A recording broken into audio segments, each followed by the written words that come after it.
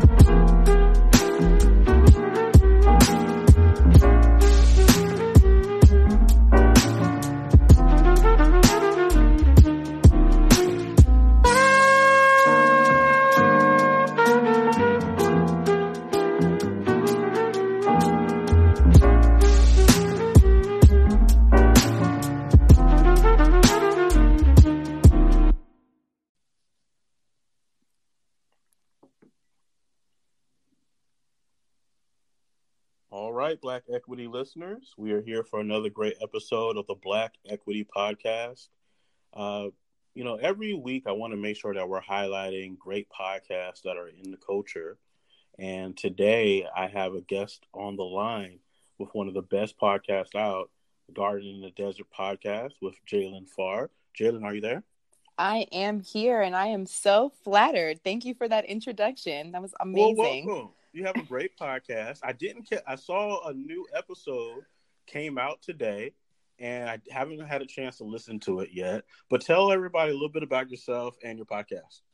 Yeah, so I'm Jalen Farr. I'm originally from the Washington, D.C. metro area. I'm a millennial. I'm an only child. I'm an aspiring writer. I'm just another person out here in this world trying to figure herself out, trying to figure out other people and just trying to figure out how to be the best person that I can be. And, I had never really thought about podcasting for myself, even though I've always been a great communicator. That's one of my strengths for sure. And honestly, I sent my mom a podcast one day and she was like, you should do a podcast. And in that moment, this light just went off and I was like, I think there's a lot of people out there that feel maybe bombarded by the media, social media, and all this information that our brains are consuming every single day. And I do feel like there really was and is a need for more in-depth thinking or more in-depth analysis. And so that's just what I wanted to do with my podcast, was choose topics that are relevant to our culture, society, men, women, all races, all ages, and really dissect some of these issues a little bit more deeply than what you're just getting from a quick story post or a quick tweet. Just an opportunity to kind of go into issues a little bit deeper. And so that's what I try to do on the show. And I just did post an episode. You're absolutely right. My latest episode was on religion, Christianity for African Americans, Sunday service. And, are we really Christian, or are we? Oh, I like it. I like this topic. Or are we, have we been to some degree indoctrinated into a certain belief system that may or may not be the best belief system for who we are as individuals, whether you're Black or white or young or old? I think it's time that we start to really evaluate these beliefs that we have and figure out why we believe the things that we do. Awesome. I love it. So hold on. You gave me a lot here. So let's see where I want to go with this. Why is the podcast called Garden in the Desert? Where did that name come from? So the name came because I live in Las Vegas. I live in Nevada, and it's the desert. Like, That makes sense. Okay. like I can't. Have you been to Vegas? You ever been? I have not been to Vegas yet, but I plan on it. So one thing that you notice when you go to Vegas for the first time is if you're not used to this climate, you're gonna notice like you feel differently. You feel dehydrated, your skin feels dry, and so when you think about the desert, you don't think of it being a place where things grow or where progress happens. It's pretty stagnant. And so I thought to myself, well, I might be in this place that isn't the most desirable for me from like the aesthetic or the external sort of point of view, but there's still an opportunity for me to grow as a person and to kind of put my roots down and discover myself and discover other people.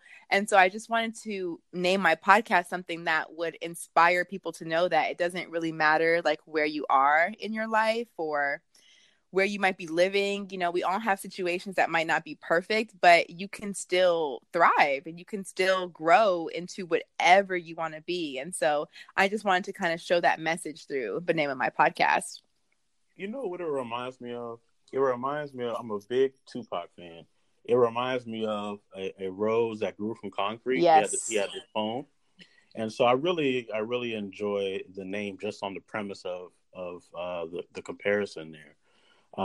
So then you are saying that you like to dive deeper into topics. So where does that passion come from? Because a lot of people are surface people. They'll just take whatever comes to them on the surface. So why are you different where you want to dive deeper into some of the topics in the culture?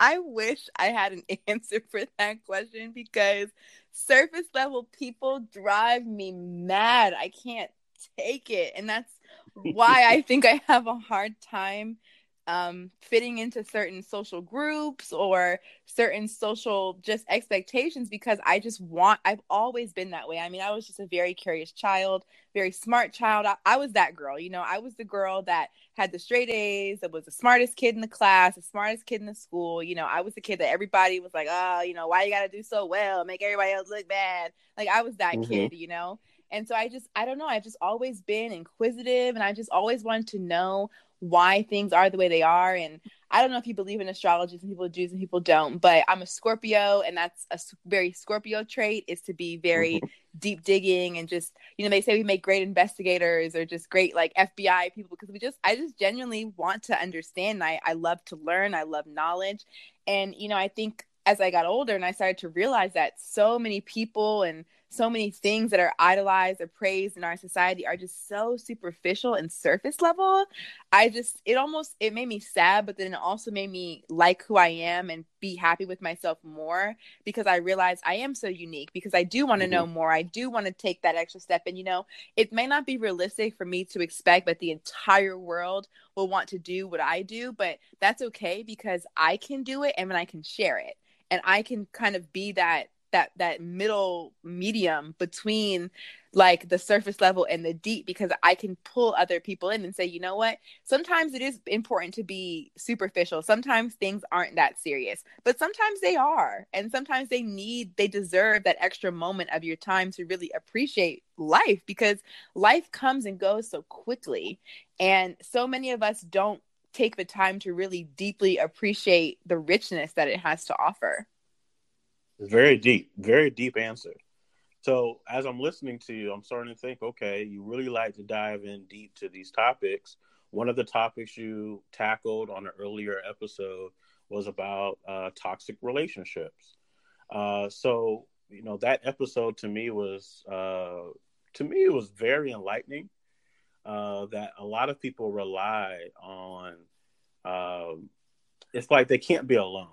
And sometimes what ends up happening is they get addicted to that toxic person because they rather be in a toxic relationship and actually have a companion than to be alone and healthy.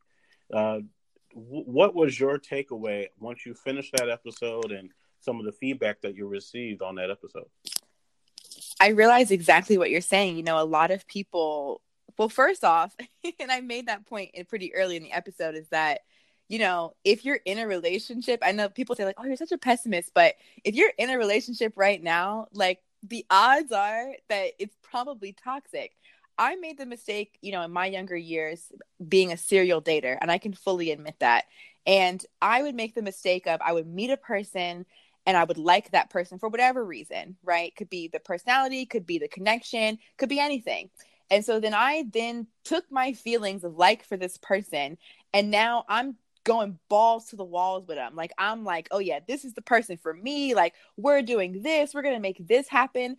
And it's like, I look back on my life and some of the relationships that I've been in and some relationships that have gone south. And I'm like, how could my life have been different, or how could my peace have been different if I had taken the time to know myself more and then also get to know the other person instead of instantly romanticizing or idealizing this person who has come into my life. And that's not to say that you can't meet some incredible people, because you can, but we live in a society right now that I think is very, I want it here and I want it now. And you start to put that expectation onto people. And when you start to put that onto people, you start to lose a grasp of what that person might really be about, or what their purpose in your life might be. And that's just the feedback that I got. Was so many people were like, I relate to this so much because either I myself have been a victim of a toxic situation, or I myself have been the toxic perpetrator. And that's the hardest thing that I think to swallow. Is I think it's so easy to look back on your relationships and say like, oh, well, he wasn't shit, or she was this, or she did me dirty, or he cheated, or she lied, or whatever. And it's like, at the end of the day, we have a hand in everything that happens to us, whether it's personal, professional, social. We are our own makers of our own reality. And so if you're finding yourself in situations that aren't turning out so great, you have to take a look in the mirror and say, you know what am I doing? What mistake am I making to find myself in these situations over and over again? No, it doesn't excuse a person from mistreating you or, doing you wrong or whatever, because we're fucked up. We're fallible. That's just the truth of it. But like, you have absolutely 100% control over what you allow into your space and what you condone. And a lot of us are condoning behaviors that deep down we know may be wrong, or we're not comfortable with it. But like you said, we're doing it because we're like, well, it's better than being alone. Or you've developed these feels like, oh my God, I love this person so much, I can't leave this person now. And it's like, boo, why can't you? It's actually, let me ask you this, because this is something I kind of walked away with, and it's something that's been on my mind for quite some time. I usually don't talk about relationships and things like that. It's just never really, a topic that I get into. So with you being here, it gives me this opportunity because it was on one of the episodes you had. Why do people, I've noticed a lot of people say, oh, I don't date any of my friends, or I don't see my friends that way. And here's why I'm asking this question. I've noticed a lot of people will shun their friends of the opposite sex or same sex or whatever they're interested in. They'll say, oh, that's just a friend. But this person, that's a potential person. But they know nothing about this person. Mm-hmm. They know, all they know is, like you said earlier, the aesthetics of a situation. They know the aesthetics of what appears to be what they like. But you have your friend sitting right here that you've known for 5 years, you have a deep connection with, but you can't get your mind to see them more than a friend. Mm-hmm. But to me, the true foundation of any relationship should be a friendship. I really believe that instead of dating, we should just be friends. And then through friendship, if something were to blossom, then you can act on that and decide, okay, well, we're growing at the same speed, or we're growing together. Let's take this to another level. I don't understand why we just hop into dating situations and say, in our minds, we categorize it and we're like, okay, this person's a friend and this person's definitely more, but I don't know anything about them, but they're definitely more than a friend. So I would chalk that up to a couple of things. The first, I think, is the human need to categorize and compare. So like, if you look at human beings from an evolutionary standpoint, we had to learn how to categorize and compare things really, really quickly for our safety. So like, for example, as a member of a certain tribe, a new tribe shows up on our land. I have to be able to look at that member of that other tribe and discern really quickly if that is a friend or foe. And so as we've evolved over the course of human history, we've begun to make those decisions rapidly, from everything from like, do I want to eat an apple today or an orange today, to is this person a potential romantic partner or not? what the danger, I think, I agree with you 100%. I mean, if I could go back in life and like be friends with people first, I would have saved myself so much drama. I don't even like want to.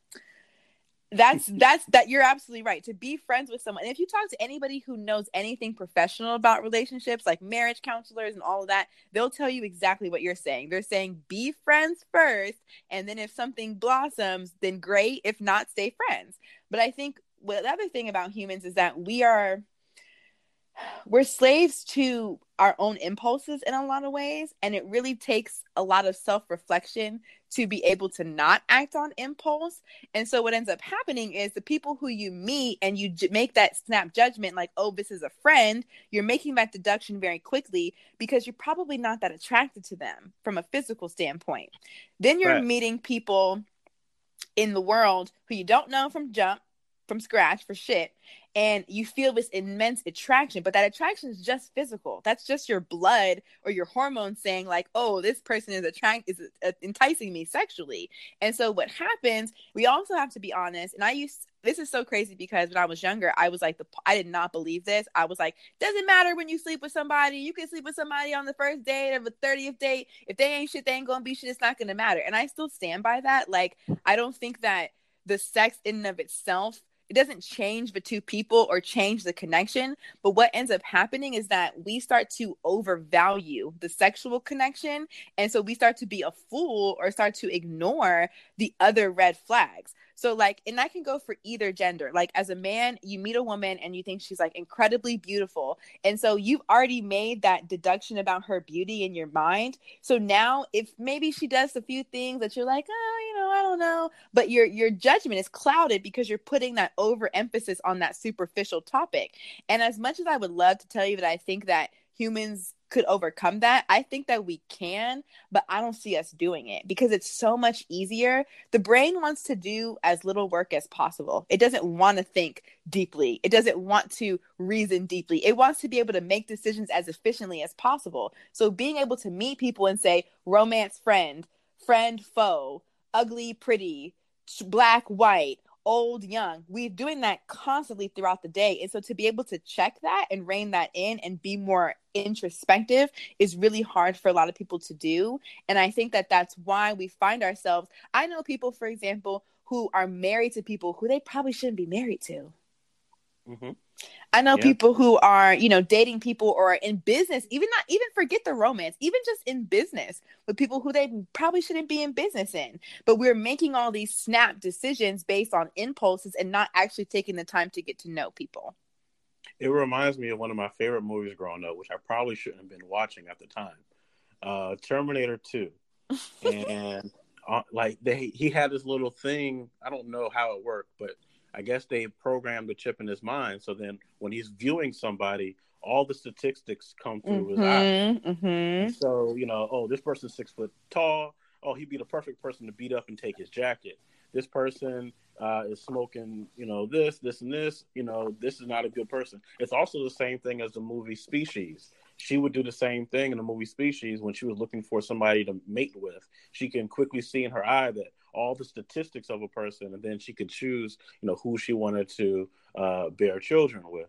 And it just kind of reminds me of kind of how we are as humans. We really want to know who somebody is within seconds. Yes. And so instead of actually getting to know someone before the words even come out of their mouth, we've already decided the whole entire storyline. Yes. Based off of preconceived notions that have been embedded into our minds. And the dangerous part about that is a lot of times those preconceived notions come from our media, which is actually and a lot of times it is programmed to make you see somebody a certain way. Yes. To make you see somebody who's black a certain way, Spanish, white. It makes you wonder why, certain things happen in courtrooms where a white defendant is treated differently than a black defendant, because possibly we've been programmed to view one as better than the other. Absolutely. I would say not even possibly. We've been programmed to place value on everything. I mean, everything from, I'll give you an example. Where I live in Las Vegas isn't considered the best neighborhood, right? When I go to the Strip and people who are locals ask me where I live, we're like, oh, oh God, like they act like Right. they act like it's unfathomable to believe that someone could like live a normal, safe, productive life on my side of town. And I'm like, well, have you even been to my side of town? Do you even come here? Do you even eat here? Do you even know? Or do you just stay on your side of town where you're told that this is better, or the media tells you that that's a good side of town because that's where all this is, or that don't go to that side of town. And I'm not going to sit here and say that like their fears are totally, not based in any form of reality, but it's just like so many people are making these judgments because some external force is telling them that that's what they should believe. Like, oh, you make this amount of money, you should go move to this kind of neighborhood because that's the kind of neighborhood that somebody like you is supposed to be in. And it's like, well, why? If I'm comfortable here, if I like going to Popeyes, if I like going to the beauty supply, if I like leaving out the house and seeing people who look like me, why is that a problem? Because I make a certain amount of money, I shouldn't live amongst people who look like me? And if you're not careful, and if you're not strong-willed, and if you don't have a strong mind, you'll let people start writing your story for you. Absolutely. Where you're in conversations with people and they're like, oh no, you're not best for that. You need to go do that. And then you're like, oh, okay, well, I'll go do that. And then they kind of could, possibly send you down a path that was never meant for you. Mm-hmm. Now you wasted 5 or 10 years or maybe even 3 weeks on something that was never meant for you because the opinions of others outweighed your own intuition and understanding of your own self. That's why it's so important to have knowledge of self, so you can understand, well, what is it I'm rooted in, and what is it that I can understand about me that is best for me, not anybody else's opinion, but what's best for me. I mean, you're absolutely right. I mean, one of my biggest regrets in life is that, it's just taking, I think I have an issue with the way we teach kids in our society and the way that we structure like high school and college, because I look back on myself, it's been about 10 years. I'll be 26 in a couple weeks. And I look back on my life. Thank you. I'm so blessed to make it this far. Let me tell you. I feel like I've like run through like a marathon. Like, you about to turn 50. I feel like I'm like, oh my God, I have to do this 2-3 more times. Like, Jesus Christ. But now, I've been talking about Sip and Share Wines for quite some time. Now you have a chance to enter for a free giveaway. The Conjurer bottle, which is the Old Vine Zinfandel, is now available for a free giveaway. Here's how you enter. You follow Sip and Share Wines over on Instagram. That's Sip and Share Wines. You like the post that is tagged giveaway, and you tag at least 5 friends. Comment below that post and share with us your favorite red wine. Now, for a bonus entry, tag 2 more friends with an additional comment. This giveaway closes October 31st at 11:59 p.m. Eastern. Winner will be announced on November 1st in the Sip and Share Wine story with a direct message. By entering, participants confirm they are of the age of 21 or older, open to U.S. residents only. Now, back to the show.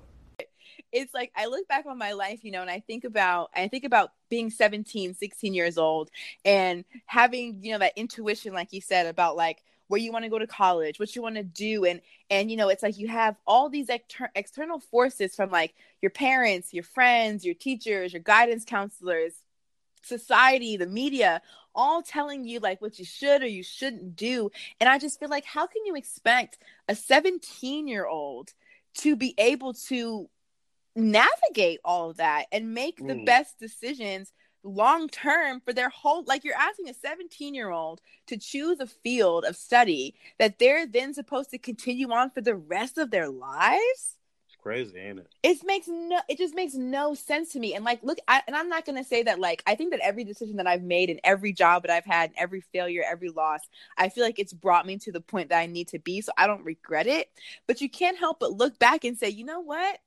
That person who told me that writers don't make money, I shouldn't have listened to that person.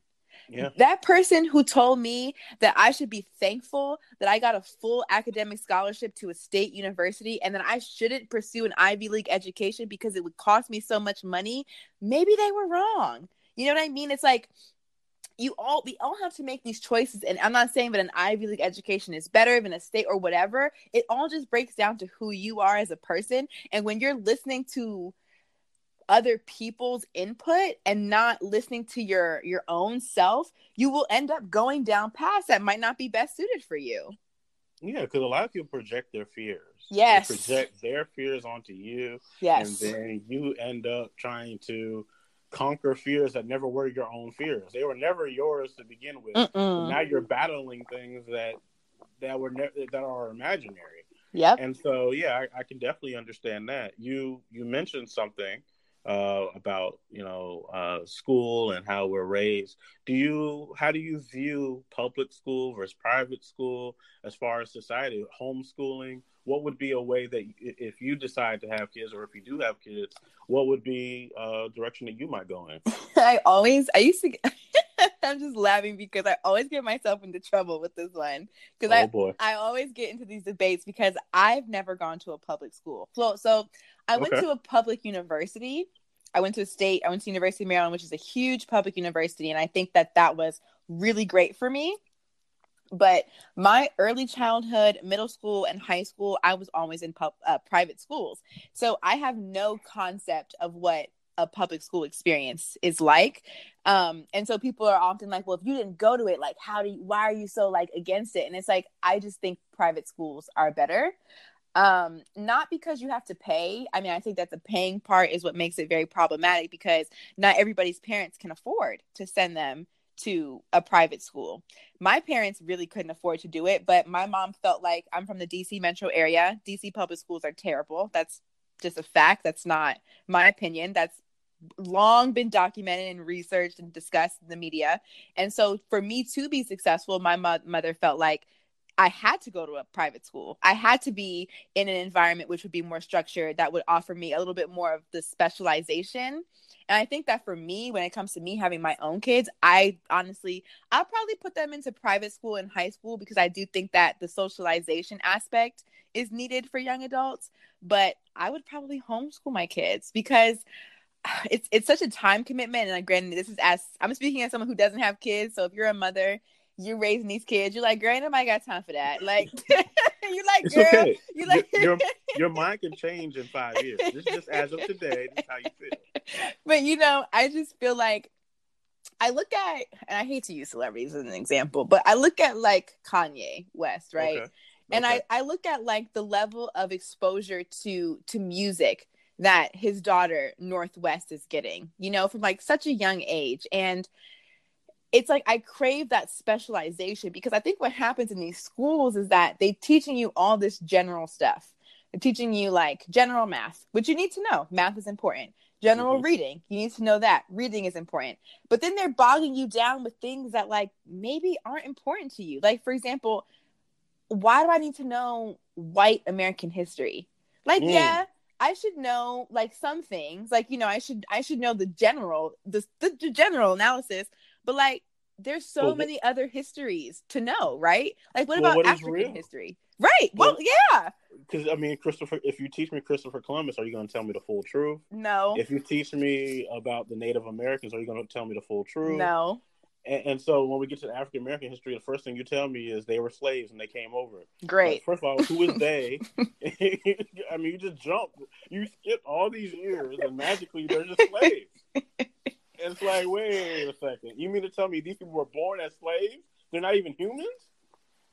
Like, something's not adding up here. And I actually talked about that in my most recent episode, because that's what I wanted to find out. I was like, okay, Black people are overwhelmingly Christian, right? Like, overwhelmingly. And I found all these statistics about how, like, a lot of, I think it was like 70% or more of Black people believe that like the Bible is the word of God, like written by God himself, which to me is like preposterous, because God doesn't write, but like, that's what people believe. They believe that like this is God's word. And so I was like, okay, but African slaves were not born Christian. Christianity didn't come from Africa, right? So we had to have had a religion before. And yes. I started trying to find out about it. I couldn't find anything. I couldn't find anything. Only thing I could find was like articles about how slaves were, quote, resistant at first, but then ultimately begun to find like peace and happiness with like the message of Christianity, of like spiritual, basically the belief that all will be repaid in heaven, right? Like spiritual equality, which is really convenient for Master when you think about it, because Master wants you to believe, like, accept your reality as it is now, because in this mythical land that you're going to enter when you die, all will be right. Like, you'll be dancing with Jesus and everybody will be free in heaven. And I just thought to myself, they destroyed all record of whatever was being done prior to being indoctrinated into Christianity. And I'm also pretty sure, and I'm not not a Black history major, and I'm sure that people who study the field and who have access to portals and JSTOR and all of that, they're able to like look at real information. But the fact that this information is not available to the average user of the internet or to the average user of a library, or like you said, you're being taught none of that in school, that's by design. Now, here's what I found, and I don't have it in front of me, but this we stumbled across a great conversation. I found that through the course of history, there's been many storylines with the same storyline as who they call Jesus. There's, for one example, it was a Egyptian god by the name of Horus, and he died at age 33. He started his, he went off on his own at 12. He's known to walk on water. I mean, literally, the entire Jesus story was also Horus's story, and Horus was before there was ever a Jesus. This is Egyptian time. This was, recorded during their time.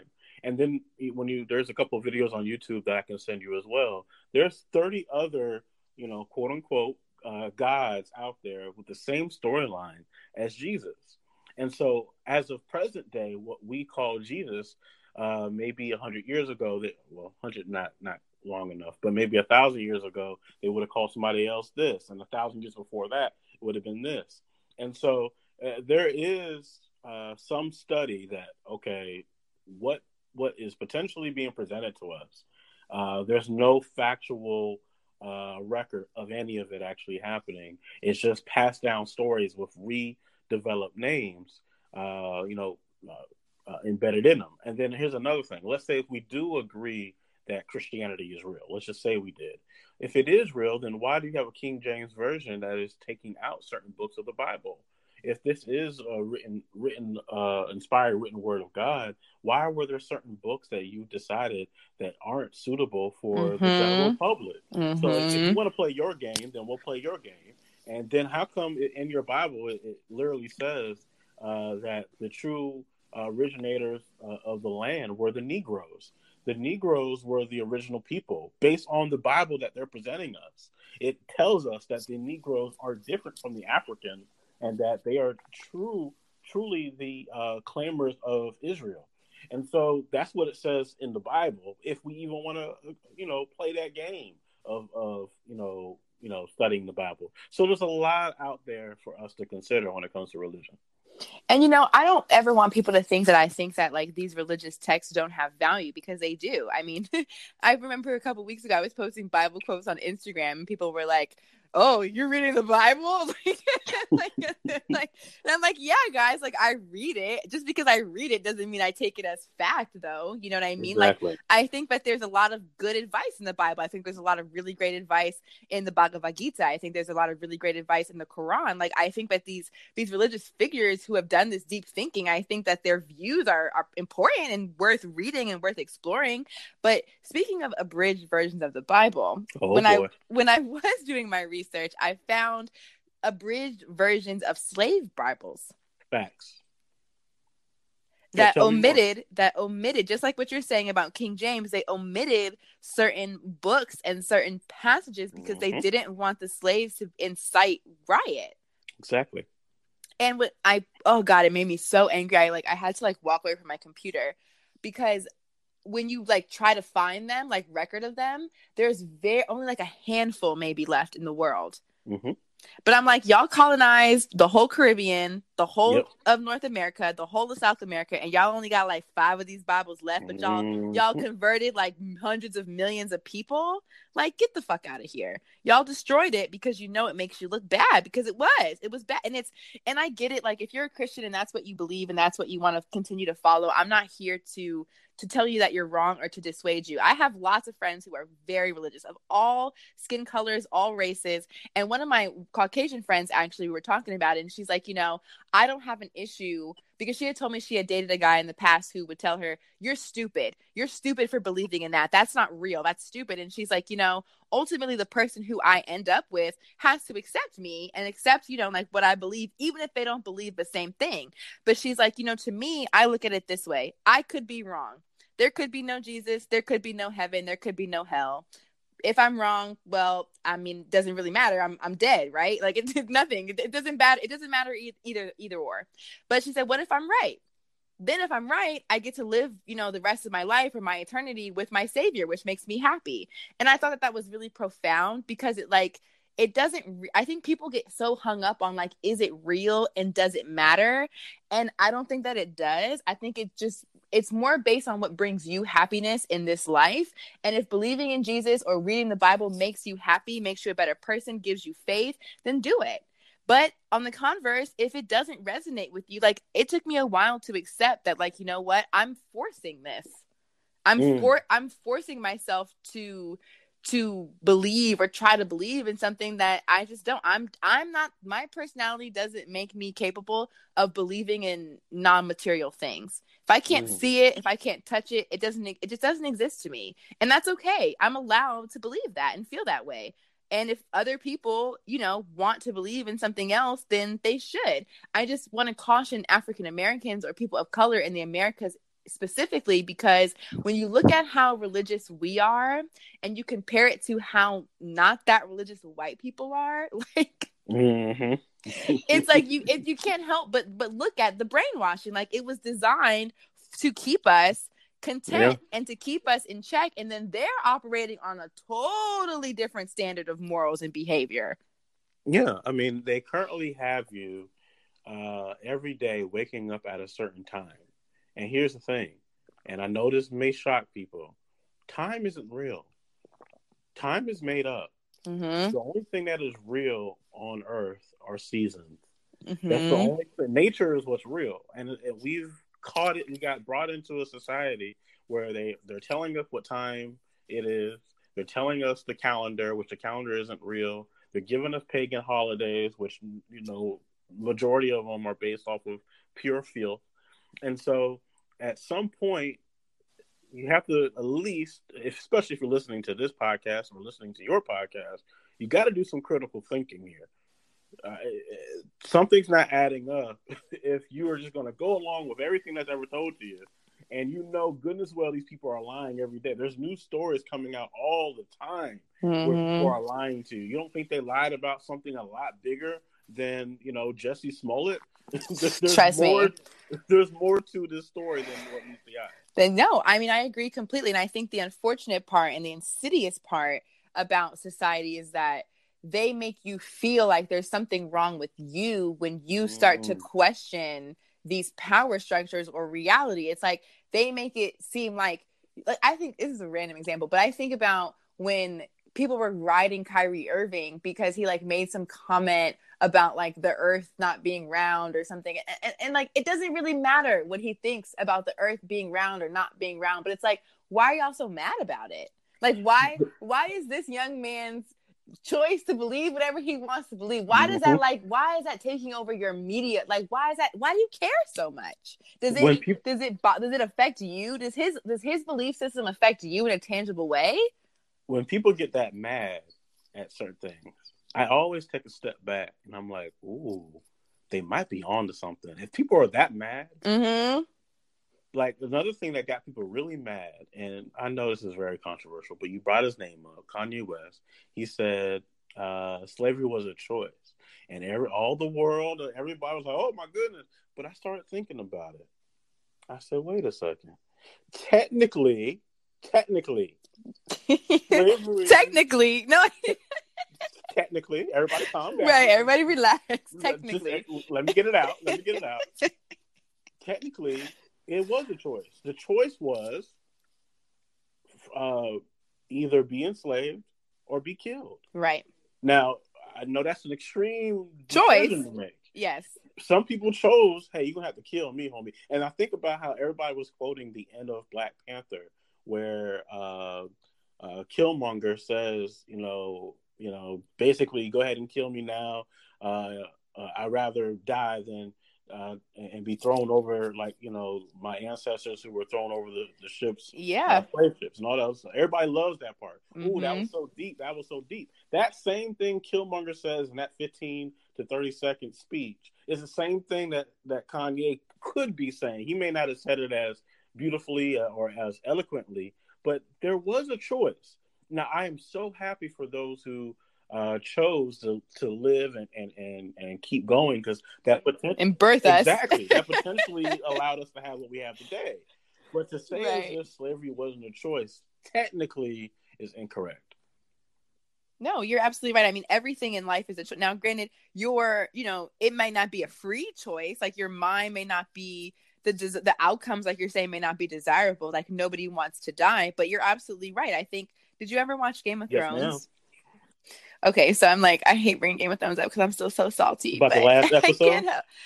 The last season. Like, I can't. Oh my God. Well, use your example, then we'll get on Game of Thrones. Let's talk about it. So, I think about, there's a scene in season 5, and it's when the Dornish king is trying to kind of cozy up to the Lannisters. They want Marcella to marry Trystane, and he doesn't want to avenge the death of his brother Oberyn. He's like, he's like, I don't want more war. He's like, I would rather be in obedience to the crown than be in rebellion, basically. And his brother's ex-wife and their daughters, I think her name is Alaria Sand. They basically do a whole coup, and they take this fool out. They take the son out, and she looks him in the eyes and she says, I fight for Dorne. Who do you fight for? And like, I think about that so much in like my regular life, because it's like, what do you stand for? Who are you? What do you represent? Because you're right. Are you willing to die for what you believe? Are you willing to give up everything that you have for your beliefs? And I mean, this is going to sound extreme, but if you're not, then they're not really your beliefs, bro. Okay. So let's like people say, like, sorry, I didn't mean to cut you off, but there's like this social media, firestorm of like being woke, right? Everybody's like, oh, I'm so woke, and I stand with Kaepernick, and I stand with this, and I stand with that. I say, but do you really? Because you're watching the NFL right now. Do you really? Because you don't give to your neighbor. You don't give back to your community. Like, who do you fight for? What do you stand for? Because I think a lot of us really don't stand for shit. And it's like, it's very easy to fake like you care, or to fake like you're invested, but ultimately, you're not. And I think that the first slaves, whoever they were, I think some of them were like, you know what? I stand for my freedom, and if I can't have that, I would rather die. And some of them said, I stand for my future children and my future generation, and I want them to live and I want them to exist. And so I'm going to stay. And both of those choices were valid choices. But to suggest that there wasn't any degree of choice in that, granted, it wasn't like, I'm not saying that you had like the best choice. Yeah, we're not talking about steak or lobster here. Right, exactly. Right, exactly. But like, ultimately, yes. I mean, your life is a culmination of your choices, point blank, period. All right, so let's get into Game of Thrones. Now, here's what I'll say about the last season. I know it wasn't what everybody wanted. Okay, I know, and I know. Here's the thing: they built this damn. What was his name? The White Walker. They built this guy up for basically 6 seasons. I mean, they built this thing to be the match of all matches. And I'm not good with names, but old girl comes down, kills him in an instant, and everybody goes, "Hold on a second. You mean to tell me I put all my time and effort for the Night? I guess it's the Night King, I believe it. And he dies within 10 seconds. All of this for something as cheesy as that. How did you feel about that moment before we get to the actual ending of Game of Thrones? So I'm conflicted about that moment. So in a way, I liked it. I'll start with the positive. So the positive is that a woman is the heroine, Yeah, right? And that's good. that's not something that we see. And that's what made Game of Thrones so special to me, because it broke so many of the boundaries and subverted so many of the expectations of the fantasy superhero sci-fi genre. You have these women who are just as capable as the men, and they're not fighting for the man, they're fighting for themselves, right? And so having Arya deliver that final victory, I think, was important for young girls and for young women, and for just the subversion of expectation. What I have an issue with and this will tie into what I have an issue with on the whole thing, is I feel like the writers were so desperate to subvert expectation and surprise and catch people off guard that they made storytelling decisions that don't make any sense. Arya has never seen a White Walker until that night. Arya had never had any experience battling White Walkers until that night. It just didn't. And they want, and I it's weird because it's like, I feel like I'm such a walking contradiction, because on the one hand, I'm like, subvert expectations and like challenge the status quo. But then I'm also like, but Jon Snow is the hero. How do you set up a character's entire, like, Jon Snow's entire story arc was, I don't give a fuck about nothing except this long night, right? That was his whole preoccupation for the whole damn show. He died for it. He sent other people to their deaths for it. Like, he was about it, right?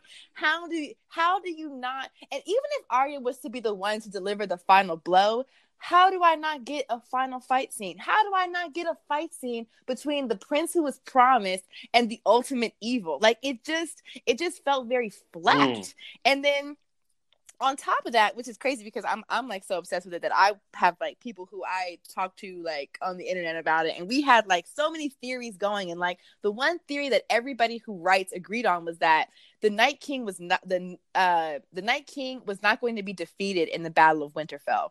He was going to win that battle. The Starks and all their allies were going to suffer a huge loss, and they were all going to have to head down to King's Landing for like a final showdown between Daenerys, Jon, Cersei, the Night King. Like, it was supposed to go like they were supposed to freeze Blackwater Bay. Like, it was supposed to, like, they were supposed to be. I felt like there was just so much more in that story that they just ignore. Like, Game of Thrones also focuses a lot on religion. They talk about the old gods, the new gods, the drowned gods, the Lord of Light, the Night King. And so I just thought that there had to be some kind of like connection to it all, or some type of connection to why Bran can like manipulate time. And they just left it all on the table and just were like, we don't want to do this anymore. And I just thought it was a really big disservice to. And then what pissed me off even more was when people were complaining about it, certain actors or certain people in the industry were like, well, you guys sound like babies. Like, you don't get to tell the creator how to create. And I agree, as a creator, it is the creator's right to create the work as he sees fit. But the audience is why you create.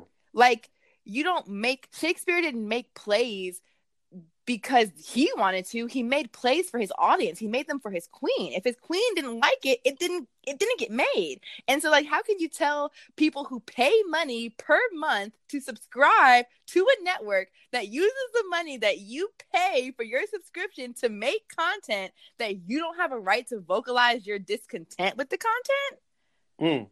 I like it. Now let me say, here's why I like the last season. Here's why I like it. It has nothing to do with the writing. Yes, the writing was horrible. It has nothing to do with the choices of who did what. Here's why I like it. Because as I'm watching it, I realized something. It kind of clicked like season 5. Now, up to that point, I said I was all in and I was into the storyline. And then it clicked season 5, and then I was so glad how it ended. Because the Iron Throne doesn't fucking matter. It's like everybody is so preoccupied with who runs the world that we're fighting for something that doesn't even, it's imaginary. Like you're going after this imaginary throne so you can say you sit at it. And the way it ended was like, okay, this is perfect. Because now that we're getting rid of the Iron Throne, everybody's going their separate ways. Can we just live a regular life? Why is everybody so enamored on being at the top of an imaginary world? Yeah. And so as season 5 came, because here's what clicked for me in season 6. So when the dragon lady, what's her name? Daenerys. There you go. When she was about to basically go crazy because she realized that she didn't really have a claim to the throne anymore, right? She ain't never had a claim to the throne, though. But she thought she did. Oh, she did. Right? So the moment it clicked that, magically in this world, she wouldn't have the claim to it because of birthrights and all the stuff that they tell you, all the rules of having the birthright. I started saying to myself, okay, so all this time, all this blood, sweat, and tears, you were going after something that you thought was your purpose, that really was never your purpose, and then you ended up getting killed for something that wasn't never real. And I'm like, you are stuck inside of I know it's just a show, but let's just pretend that if it is real, you're stuck chasing after a passion or an end goal that was never really yours. You went down the wrong path. You were supposed to be doing something else for these last 5 or 6 years. I don't know what it was, but it wasn't this. And so when I'm looking, she's literally my favorite character on the show, other than the short guy. I don't know names, but so I'm just looking at it like this is actually perfect because it shows that none of this stuff ever mattered. Everything she did, it's like I can't usually when a show ends, I can go back and rewatch it all. Like I rewatch The Wire every year. I watch The Sopranos. These are shows that I go back and watch. And there's really no reason whatsoever to go back for me to watch Game of Thrones because none of it was real. Everything that everybody was fighting for has been burned down. So there's nothing at the end. But that's what makes those of us who are so upset because it's like we had this high hope that Game of Thrones was going to be the game changer for our fantasy genre. Like as a Black person, trying to convince other Black people to watch fantasy is so hard because Black people is traditionally viewed as like this white man's fantasy world. And in a way, A Song of Ice and Fire and A Game of Thrones, George R.R. Martin's original works, they're his fantasy. Like he fantasizes about being a guy like Jon Snow. He fantasizes about being a leader, about being a warrior. He fantasizes about chicks as hot as Daenerys. You know what I mean? So, but what made Game of Thrones so tangible to everybody was exactly what you're pointing out, which was that it's so relatable to how we act in the real world, how we all chase these superficial goals of power, money, sexy partners, or whatever society is telling you that you should go after, and none of it matters. Like none of it matters. You're better off being the person that you feel in your heart. Now, if Daenerys felt that she had, I think she truly did believe that that's who she was destined to be. But she was told and like you that, said, though. Yes, she didn't through her brother. Exactly. She did believe it, but she only believed it through proxy. It was never something that came through her own intuition. It was something that was planted inside of her, and then everybody said, well, because you have these powers, it must mean you should be. Exactly. Yes. And then they were trying to do the same thing to Jon Snow. Well, because because of this and this and this, you must be the person.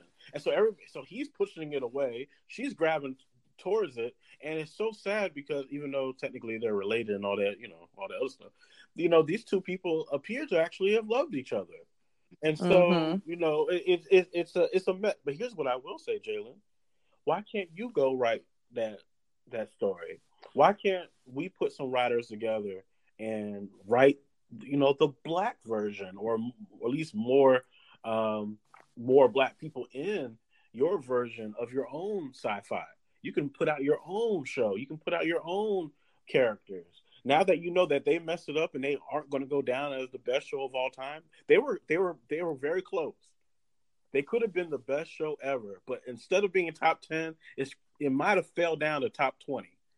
Yeah, it definitely dropped down for me. I think and it's I'm so happy you said that because that's exactly the silver. I was going to say this anyway. That was the silver lining for me because I know that you said that you kind of, you're happy with how it ended, and wow, I'm not happy with how it ended because I feel like I have a hard time just like accepting the potential that was there, because it's like HBO gave these two guys an unlimited budget, unlimited episodes, like everything at your disposal, and like you could have done anything, and like that's what you chose to do. It just seems like it's just so filled with hubris to me. But in my personal life, I'm thankful for it. I'm incredibly thankful for it, because one, it made me realize that David Benioff and Dan Weiss are not gods. They are just men. They are just two guys who take their writing seriously. Nobody told them, oh, you can't be a sci-fi writer. You think these white boys are getting told that they can't make movies and they can't write movies and they can't write scripts? Hell no. They're being told, oh, you like to write? Do it. I'll read your script. I'll read your this. But you know what they're telling us? They're telling us, oh, a Black woman will never get a fantasy movie produced. Nobody wants to read fantasy stories by Black women. Or, oh, you know, it's so hard to be a writer when you're Black, right? Like nobody interviews Black screenwriters. And so when I saw how they literally tanked that season with that terrible writing, I was like, I could have wrote that. Exactly. Hell, I could have wrote a million things better than that. And so it's crazy, because you're absolutely right. That's what propelled me to take my writing more seriously back in April when that happened. And ever since then, I've been like, yeah, this is attainable. We can do this. The only difference between those guys and us is that they have enough like pride in a good way, enough hubris in a good way, to where they're like, hell yeah, I could do that shit. Whereas like we're scared we're like, oh my God, people are like, I wish I could write something that good. Well, why can't you? And when you really look back on it, because see, you don't really understand. Now, I ain't gonna lie, that first season was magical. Of Game of Thrones? Oh, yes. The first season is beautiful. The first 4 seasons, I think still, even with how it ended, I would argue that the first 4 seasons of Game of Thrones are still some of the best produced, written, and directed television of all time. Yes, it is well written. It is well done. Like the first 4 seasons are beautifully crafted. The Red Wedding, I believe is called, is probably one of the best episodes in TV history. And but with all that, because of the way that they ended the last 2 seasons, you're right. There is a opportunity to go down as one of the best writers and create a show that is one of the best. The spot is open. And here's the thing: even if they did go down as the best, the spot would still be open, because yes, it would be. Records are meant to be broken. Yeah. And so, no matter what would have happened, you as a writer, you know, you say you're aspiring. I don't think you're aspiring at all. I think you're a writer. And so I would love to work with you or have someone else work with you.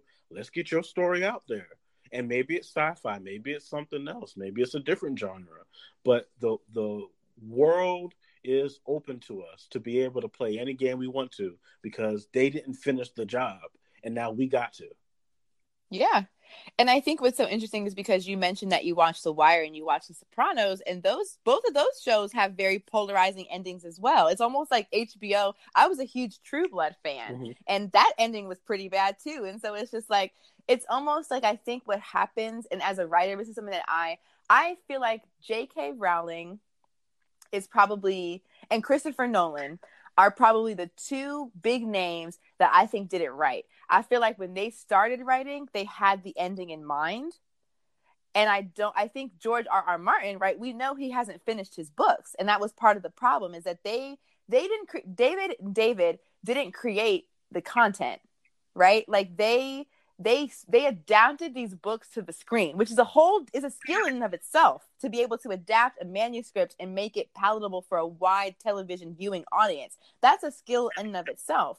But I look up to people like J.K. Rowling and Christopher Nolan, because I'm like, they knew who and how they wanted the story to end. They always knew. They always had that vision outlined, and then they filled in the gaps from behind. Yeah. As opposed to a lot of times, I think with TV, there's this expectation that it needs to go on forever, because I feel like they kept Arya alive a little bit too long, to be honest. I feel like it's when you say season 5, I feel like season 5 of Game of Thrones is where it became more about pleasing the television viewer at the expense of the writing, because they're like, okay, well, we can't kill that character off because then people won't watch it. Or like, oh, we can't do this. It's like, it's almost like they started to give us exactly what we wanted. And then at the very end, they're like, boop, we're just gonna like, nope, we're gonna go do Star Wars now. Bye. Right. and that shows that, I mean, I'm always going to love great TV, but what I learned, because I put so much time and effort into Game of Thrones, because I think it's deep. You and me both. It's a very deep show. As far too much. And so way too much. Well, if I'm not creating stuff, why do I care so much? Myself, I want to produce. Like, I'm at a place now where it's like I'm producing content. You and I both are producers of content, and if I'm not producing something, even if I'm not the Game of Thrones person, I should at least been writing Walking Dead. Mm-hmm. I should at least been writing Fear the Walking Dead. I could have been writing any of these different shows. And so it's like, okay, it's time for us to get in the game, because obviously y'all don't know what y'all doing, right? And so we're gonna have to take over, right? Because y'all don't know. What it is. You're so right. It's like they clearly don't know what they're doing, and it's never. The great thing about being a writer is that it's never too late. There's writers who started writing their first book when they were in their 40s, their 50s. Like, it's never too late to have an idea, study story structure, and make that story into a reality. And it's just really about just believing in yourself. And like you say, I told myself after Game of Thrones ended, I was like, I will never get that invested into anything that I did not create and cannot control. Yeah, I agree. Now, I know we're coming towards the end of the show. Do we still have a few minutes where we can talk? Oh yeah, I'm good. Today's my free day. I want to talk about something that you and I, we messaged each other about, and I found it very funny that I knew that we were going to have this conversation today, and this story came up this week, and I wanted to get your take on it. So Gina Rodriguez is in the news this week for singing the song from Lauryn Hill and the Fugees and saying the word nigger during her, I guess she was getting her makeup done. And people are upset with Gina Rodriguez because she's not black. She's, I guess, Latino, she's Spanish, she's not black, at least not black enough for the general public. I want to know what your thoughts are on this N-word and who can use it, who can't use it. Is it all make-believe of there being rules? What is your take? I have the traditional black perspective on it, where I don't believe that non-black people should be using it at all. I look at it this way. If you don't identify as black, you should not be using that word. So you and I talked in our instant message exchange, because I know that you choose not to use that word. And I'm obviously of a different persuasion, where I feel like it is my choice to use it, and I am going to use it. And I don't care if people have a problem with me using it, because to me, I feel like this. Whether or not you should use a word. Like, black people who say nigga, there's a moment in your life as a young adult, young adolescent, child, whatever, when the first time you said nigga, it came out of your mouth. It flowed out of your mouth naturally. There wasn't a hesitation about it. There wasn't a fear about it. There wasn't anxiety about it. It came out of your mouth naturally. I make that same argument for myself when it comes to slurs that people might associate with gay people. So I'm a bisexual. I identify as bisexual. I like men and I like women. So being a part of that community, being around my friends who are also LGBT, we may use certain slang words or slurs amongst each other without it having a derogatory intent, because that's a part of the community that we belong to. And these communities have the right to reclaim these words and reuse them if they so choose to, because that's the right that you have earned as being oppressed. However, if you don't belong to those communities, you don't need to be saying those words. I'm not Asian.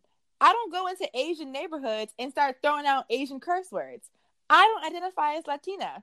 I'm part Dominican, yes, but I didn't grow up in Latina culture. I didn't grow up in a house where that was a part of my lifestyle. So I don't go out and start throwing out derogatory things about Latinos, right? Because those aren't communities that I belong to. And that's okay. I don't need to belong to that community.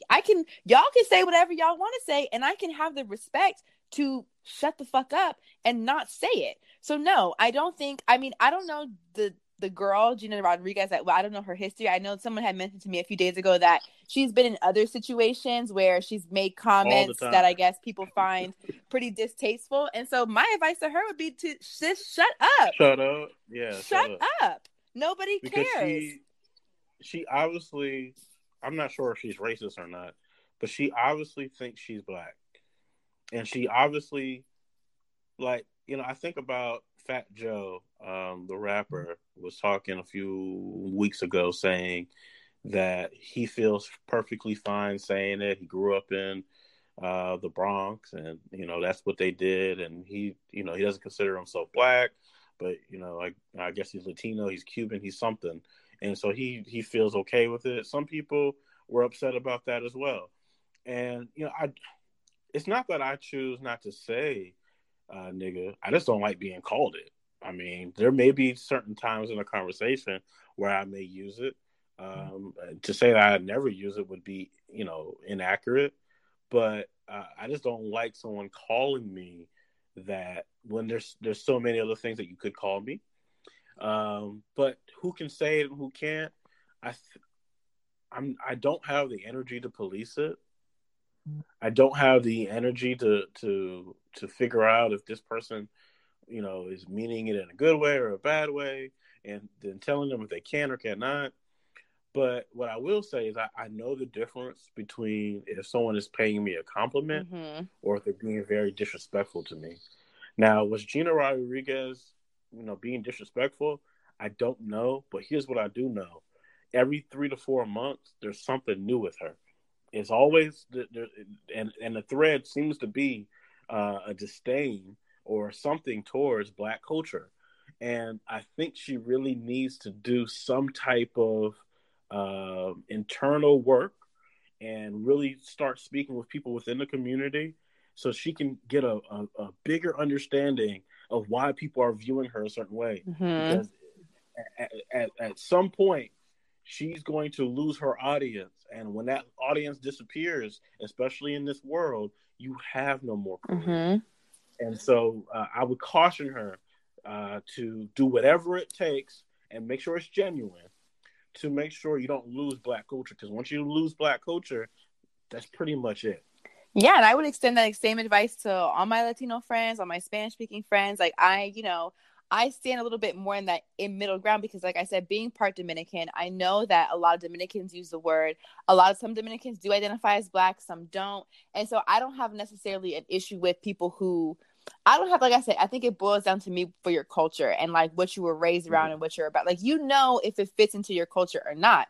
But what I think is happening is a lot of people are internalizing the messaging of hip hop culture, which has for some reason been like branded as like Black culture when it's not. And so they're like, it's a segment of Black culture. It's not our culture. And it's not controlled by us. It's not distributed by us. We're not paid for it. Like, white people are profiting off of hip hop culture. And so it's like, oh, that's a whole nother episode. And so it's like when they're making the argument like, oh, well, my favorite rapper says it. And it's like, well, boo, I ain't your favorite rapper. Do I look like Young Thug to you? Do I look like Travis Scott to you? I love those guys too. But at the end of the day, they don't speak for us. They don't speak for the Black community. So maybe what you should do, instead of thinking about whether you can or can't say nigga, maybe you should go out and get some real Black friends in the real Black neighborhood. And then you'll know whether or not you should be saying it or not. But it sounds to me like you're living off in your little suburb or wherever the fuck you're from. And you think because you're seeing some shit on TV, you can then go out into the real world and say it. And the real world, my friend, ain't that shit you seen on TV, and you need to wise up. You need to wise up quick because you need to be careful who you say. The words that we say matter. And the same way I wouldn't go up to a woman who I don't know and speak to her in a derogatory manner, you don't go up to anybody and speak to them. You need to. It's crazy how people have forgotten like simple decorum and like professionalism. Like, I'm not gonna go up to people I don't know and start saying crazy stuff. Like, I'm just not. And they're doing it every day. It's crazy. It's like, and then you want to be mad when people don't like you. People don't want to watch your movies. It's like you can't, like you said, it comes back down to audience. It comes back down to you You can't just think that you're going to push yourself onto people and they're just going to accept whatever you put out. You have to a degree, you have to understand your audience, and you have to make yourself agreeable to them. So if the world is having this conversation about who should say it and who shouldn't say it, and you don't have no stake in that community, shut up. I like it. Jalen Farr, I appreciate you coming on the Black Equity Podcast. You dropped a lot of gems on us today. Please let everybody know where they can go to listen to your podcast, get in touch with you, and possibly work with you in the future. So you can find my podcast on pretty much every platform that podcasts are available. I'm on Apple Podcasts, Spotify Podcasts.